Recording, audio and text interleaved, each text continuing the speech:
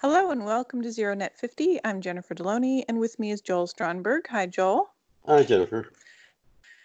Hello. So we haven't posted in a few weeks now, so I think it's a good time for us to just jump in and chat a little bit about what's going on in Washington for the end of the year and what people can expect before the holidays hit. I suppose in a word, chaos is what we can expect. I mean, it's Uh-huh. just kind of the continuation, but I think that um, the two things that are going to consume uh, Congress and the White House basically between now and the end of the year are the impeachment issues Mm-hmm. and trying to keep the government in business past the December 20 deadline, which was established by a continuing resolution of a continuing resolution that ended just prior to Thanksgiving. This week, the two things that the House Intelligence Committee is going to be coming out with its report or its draft report. Judiciary Committee begins its hearings this week, and I think people are looking for these hearings actually to continue, um, if not the hearings themselves, at least the reports into the beginning of the new year, when a vote of impeachment will be either taking place and then moving on to the Senate. As far as the appropriation stuff is concerned, I mean, there are basically 10 days at the most legislative days left in the year here in Washington. I can't see any appropriations bills being enacted. I think most of the activity there is going to be focused on what kind of a continuing resolution can they put forward that gets the government at least open past the end of the year into the new year. The issue that's going to take center stage on that, which is the wall. Mm-hmm. And although the wall has been kind of secondary to these previous discussions on continuing resolutions, I think that this is going to come, it's going to loom large here in December. And there's also the question always of what Trump is going to do. And I think that nobody can predict that. Clearly, he feels himself surrounded by a government of traitors, if you will. Mm-hmm. And I think that he would be willing, I believe, to actually go into a government shutdown because he doesn't feel any warm and fuzzies towards the bureaucracy. Mm-hmm. I hope that doesn't happen, and I know that actually Republican members of Congress probably hope that won't happen more than I don't hope that it won't happen. But Right. we'll see what happens. It's a lot of happening, isn't there? Um, Yeah. but basically, that's, I mean, any other activity that's going to be happening in Congress as far as committee meetings and stuff are concerned will be mostly on messaging bills and things that members can take back to their constituencies when they go home for the holidays. Mm-hmm. I think the real action is going to be happening across the Atlantic in Yeah. Europe. I mean, the Yeah. NATO meeting is coming up and the UN meeting is coming up, and I think that that'll be the third kind of leg of the news stories. Yeah. So you're talking about the 25th Conference of Parties, right? For That's the exactly UN, right. Yes. Mm-hmm. right? In Madrid, and just let's pause for a second here and think about what that means. So it's been 4 years since the Paris Agreement was signed at the 21st Conference of Parties in 2015. So those with a pulse on the climate change movement, I think, can feel like sometimes we're making progress, and also we're also behind our goals all at the same time specific to the Paris Agreement. And 4 years, it feels like we should have come much farther, but we're seeing just in advance of the 25th conference that the European Parliament just issued its declaration, or it's a resolution declaring a climate emergency. But in that, they're specifically stating that the European countries are not anywhere close to meeting their declarations in terms of where they need to be under the Paris Agreement. And so 4 years seems like we should have gotten it together, and it almost seems frightening because we're talking also about um, a point where, I don't know if you saw that journal article in Nature journal about, Oh, yes. our tipping points. I mean, we're talking about tipping points that are significant: ice loss, acceleration, unstoppable boreal forest fires, slowing of ocean circulation, these really big ones. And it's like we're in this teeny tiny window of time where we can have any effect on these massive issues. So it all seems a little alarming, but on the other hand, I try and draw myself back in and say, okay, but the European Parliament did issue this declaration of a climate emergency. I think they called it a climate and environmental emergency. And, in there, they're making specific calls for, anything that is a relevant legislative or budgetary action has to be considered in terms of, the Paris Agreement goals. So, that seems like a great place for them to put their foot down. And then they also want to make sure that EU countries are at least double their contributions to the Green Climate Fund. So, they think that more money is going to help. And, that ultimately is where people start to fight the hardest, is not only where is this funding going to go, what's it going to do, but who is going to benefit from it. So, we're seeing these climate emergencies being declared across the board, all over the world, many countries, many jurisdictions, and you and I see differently on whether there's benefit to it. How are we going to have a positive result from all of these efforts? And I think your perspective is really valuable because it represents exactly what people are thinking out there when someone says, let's declare a climate emergency. Thanks for that. Although I do admit that my position on this is somewhat curmudgeonly taken, if you will. Okay. And so, Yep. I mean, if you combine my curmudgeonness with your hope, we probably have a more accurate picture. But Right. Yes. And as you said, I do have mixed emotions about the climate emergency. I think part of it is a function of where it could be. It could best serve the needs of communities and ultimately the world. I mean, we're seeing a couple of things happen here. I mean, first of all, when the Paris Agreement was signed, even then everybody knew that the pledges were going to fall short. I mean, they were framed in the agreement was framed in such a way that it was politically palatable to a large number of countries, and but it was not what the science actually suggests that we need. Now what's happening, there have been political changes, certainly the election of Trump and populist regimes in the coal countries of Europe, and even in Germany, I mean, which has been a leader for years, is now turning to the right.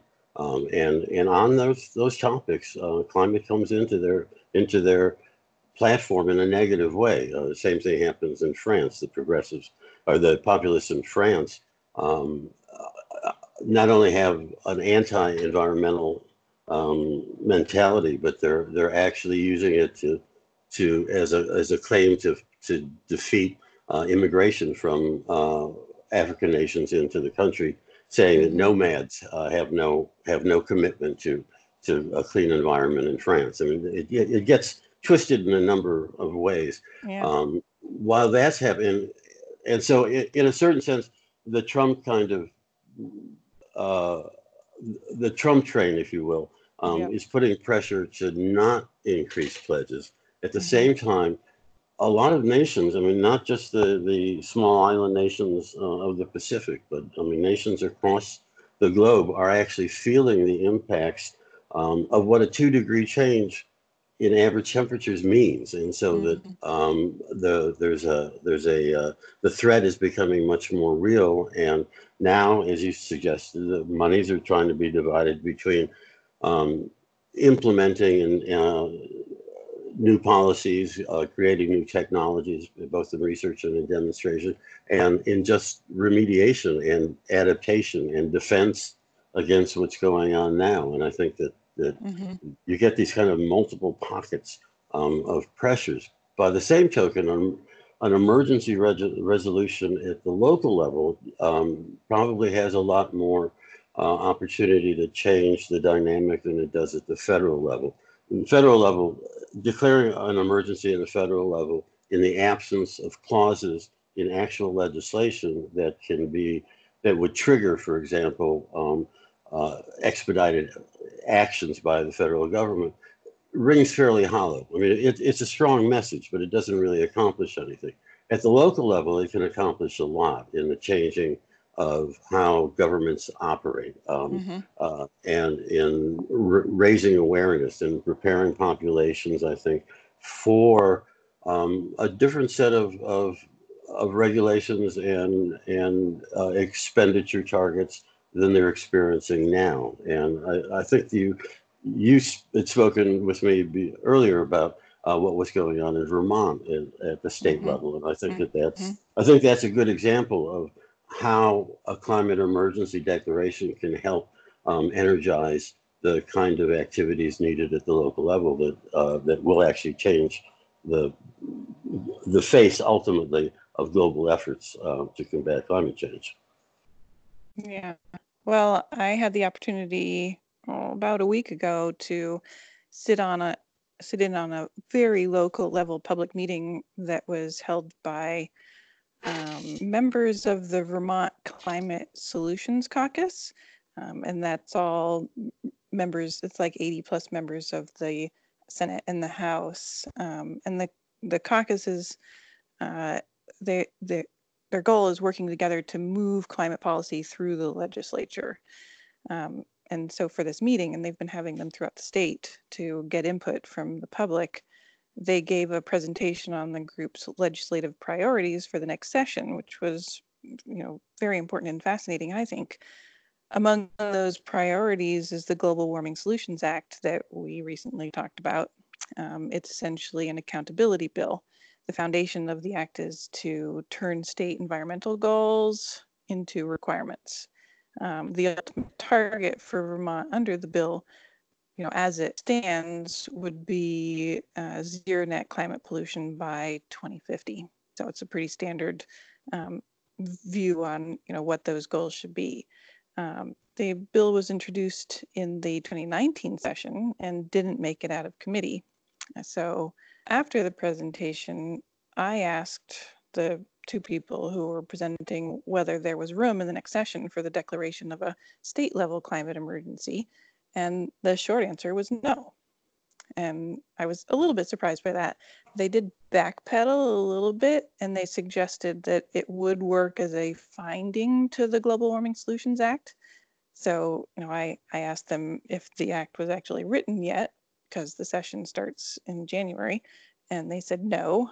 And there was no clear vision as to, when the people of Vermont would be able to see, what they actually write for that act. But um, we'll see how that goes. And as an aside, the act didn't make it out of committee. I don't know if I said that. For the 2019. So it's like, okay, they've made this a priority, even though they know they've already failed once at doing it, and something that they haven't tried to do, they think is not worth fighting for. But they also suggested that I and other members of the audience could write to our representatives to say that we support the declaration of a climate emergency, which I did, by the way, and not that I got any sort of glowing response saying, yeah, that's a great idea, but at least I did what they suggested. Well, what I think too that I mean it's important when advocates, write and contact the lawmakers that they not only talk about the climate emergency as a declaration, but what it could lead to and Yes. what companion pieces could be added to that kind of activity. It's one of the reasons, for example, I think that at the local level, more local level, cities, for example, in some ways have a better opportunity to, for a couple of reasons. One is I think that cities, I think, tend to have a less divided voter base. I mean, the urban areas and their close-in suburbs tend to be either Democratic or Republican moderate. Both of which, both constituencies of which understand and want to do something about climate change. I think the other thing that happens is that one of the things that I would like, that I'm going to start looking into in more detail is if a climate emergency is declared at the city level, for example, could it be partnered with legislation that says, okay, well, now we could have an expedited regulatory scheme that assures that all new buildings are net zero buildings that are highly efficient, that and in some cases that would outlaw the use of natural gas. Some cities are looking at that because the worry is, of course, that we're trading coal for natural gas, but it's still a fossil fuel. It could do other things too. For example, I mean, could it allow for funds to what some cities are calling deconstructing themselves, so that what they're doing is they're buying out at market rates, not at foreclosure rates, properties that are consistently being inundated now by floodwaters, to pay the residents to move to safer areas and to knock those buildings down and create natural water barriers, land water barriers, watersheds. That's happening in Charlotte, North Carolina, for example, and with a fair amount of success, in the sense that the populace is in favor of these things. And so I think that connecting the emergency declaration to something that it will open the door for, as a matter of regulation, for example, or shifts in budget priorities, becomes a really powerful combination that is not really available at the national level. I mean, it's just not going to happen at the congressional level. It may not happen at the state level. I mean, your experience in Vermont, I think, is not unusual. I mean, some states are more active and better prepared to move than other states, but it does bring it down to the city level. And I mean, this really becomes a matter of grassroots change that is triggered by these kinds of declarations. Yeah. Or could be. Yes.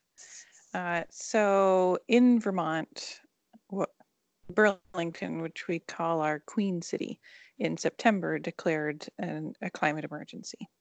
And, it did include specific direction to city government offices to do whatever they could to meet their overarching goal for the city in terms of emissions.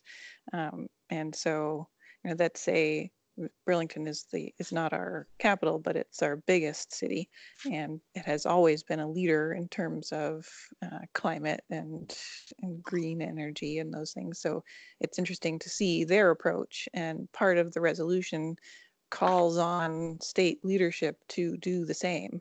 So it's interesting to me that there's such pushback from the legislators at the state level when the biggest city in the state is like, we're doing it, we need you to do it, and we need the governor's support, but it's just not there yet.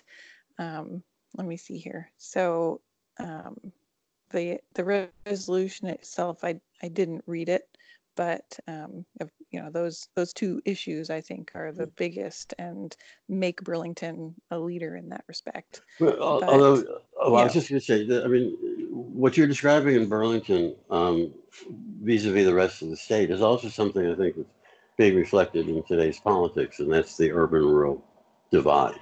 And in the sense that it's easier actually to see what could be done within a city than in rural areas, which are very dispersed and tend to have a different kind of economic base and perhaps a lower income level or much more entrenched Republican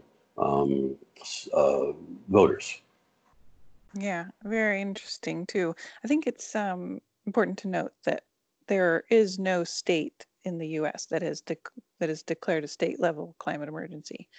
But I wouldn't be surprised if we see that happen in 2020, like at least, a couple of the greener states, like I know Maine is coming really close. But I also wanted to just bring up one other quick thing that came up in that meeting. Among the legislative priorities for the coming session is establishing a cap and trade system for gasoline and diesel. And that was picked up immediately by reporters as something that is really going to rile some feathers. The goal would be accomplished through work of existing coalition called the Northeast States Transportation and Climate Initiative, and it's TCI for short. And they're working on the foundation of that cap and trade system vis-a-vis RGGI, right? We all know the Regional Greenhouse Gas Initiative, and Vermont is part of that, and it has received funding from it. The system under the TCI would put a tax on distributors of gasoline, and that tax would trickle down to the people who drive cars that use gasoline, which is why people would get so upset about the whole idea is, it's going to make our gas prices go up. But, the inference is that the money collected under that system would go into building out a sustainable transportation system, like mass transit and walkable cities and electric vehicles. And I think that the rhetoric behind that is great, but in a place like Vermont, the idea of walkable cities is mostly useless because we're mostly just farms out in the middle of nowhere. It's like I need a solution that gets me from my very, very remote place to all the other places I need to be, like my work, and I can't walk there, and the grocery store. I have a grocery store that's fairly close, but the idea of walking there is not only not necessarily feasible, but it's really dangerous. I can't just walk on the road here. So, the thought behind it, I think, is interesting, but maybe the way they're selling it needs a little work. Well, it is. It is interesting, and I think that it also reflects some of the frustration that clearly states and regions are experiencing because of the lack of federal leadership in any of this. Obviously, something on a federal level for something like that, which is what CAFE standards, for example, are about, and the possibility of a carbon tax at a national level. I think the other thing that's happening too is that the Atlantic seaboard states, I guess, including Vermont, even though you're not on the ocean, are also considering actually putting into effect their own kind of regional CAFE standard, and which is actually kind of, it's very encouraging on one level, and on the other level, what it's going to do is it's going to trigger a massive number of lawsuits based on interference with interstate commerce. And I think that what we're seeing here, in some cases, answers are best found at the local level. Right. And in other cases, they're best found at the federal level, and which exactly puts the target on the backs of White Houses and the White House and Congress, no matter who's in there. And and this is where the problem comes in, that it's great that private industry is doing whatever the considerable things that it's doing. I'm not trying to underestimate what has been occurring. The same thing at the state level. The problem is that the answer can't be done with 2 out of the 3 actors that are actually needed to act. And the piece that's been missing for decades now is the federal government. And this is something that as the pressure builds, because of climate experiences, because of climate-related disasters and what have you, it's going to be interesting to see how this translates to itself. And I think that one of the things that I think is extremely important as an information point is what's going to happen in the 2020 election. It's right now everybody's talking about climate, and for good reason. And it's clear that the youth movement, for example, is not likely to go away anytime soon. nor should it. I mean, I certainly encourage it. The question is going to be, will it stand the test of time? And this is a 12 months time, less than a 12 months time.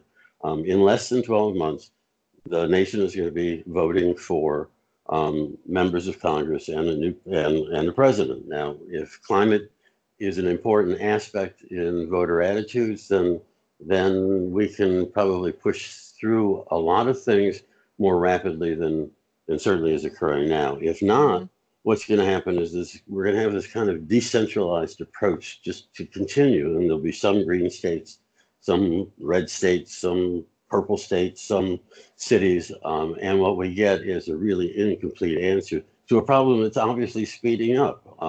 And I think it's certainly going to create political conflict within the United States and other countries, but I think it's also going to create international conflicts between nations, because what's happening is that, I mean, we're already seeing what's happening in Africa, for example, and in Central America. I mean, the flow of immigrants from Central America into the United States has as much to do with climate change and the fact that farmers they can no longer do subsistence farming in large parts of Central America, and people naturally want to move to someplace where they can take care of their families. And I think that the world is at this kind of point where it's going to have to make a decision, and we won't know that until, at least we won't know the impact of the last year of activity, last several years of activity on the climate debate until November 3rd, 2020. And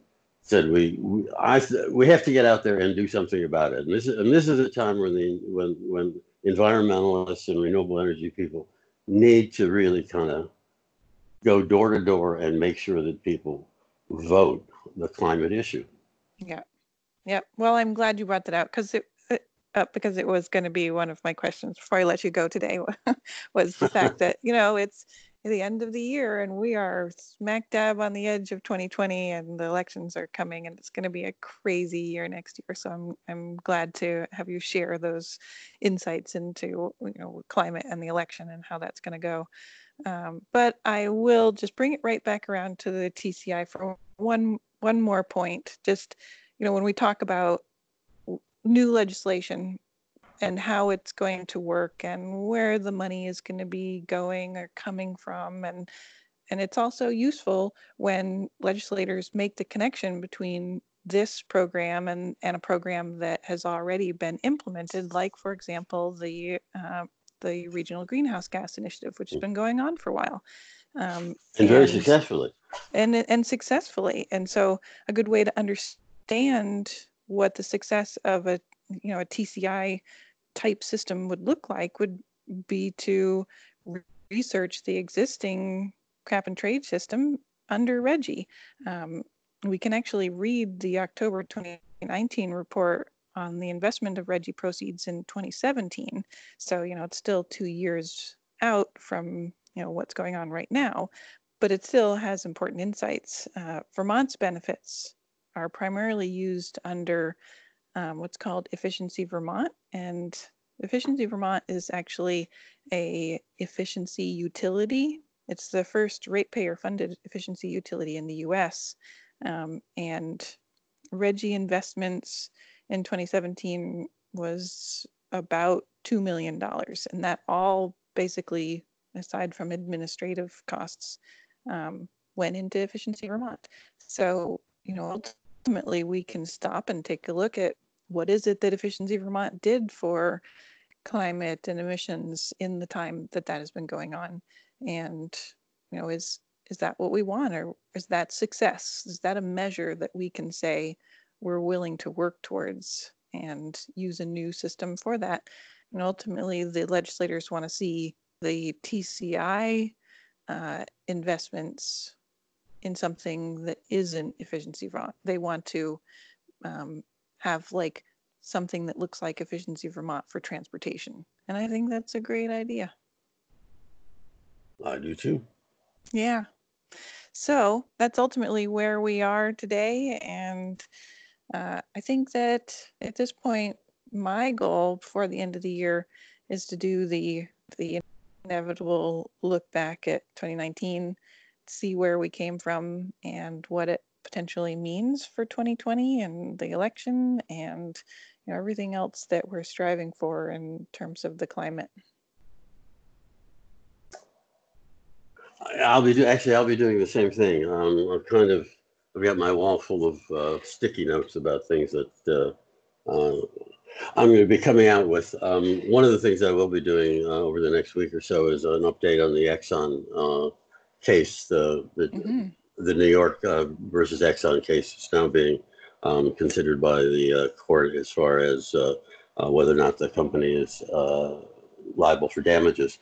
I also would like to encourage people that listeners, anybody that's interested in getting more information on the declaration of a climate emergency in their communities or at the federal level. One of the groups that I'm working with that actually is very focused on this is called the Climate Mobilization. It's just called the Climate Mobilization, and you can get to it on the internet by the Climate Mobilization, all one word, .org, and they have a lot of resources on there, including some materials that local groups can be using and opportunities to get even more information and contact information. They're focused very much on the local level, and so I would encourage people to do that. That's a great idea. I love it. Thank you so much for sharing that. All right. Well, I think that'll do it for our session today. I look forward to your upcoming articles. And thank you everyone for thank you everyone for listening today. You can tweet questions and comments to #0net50 and have a great day.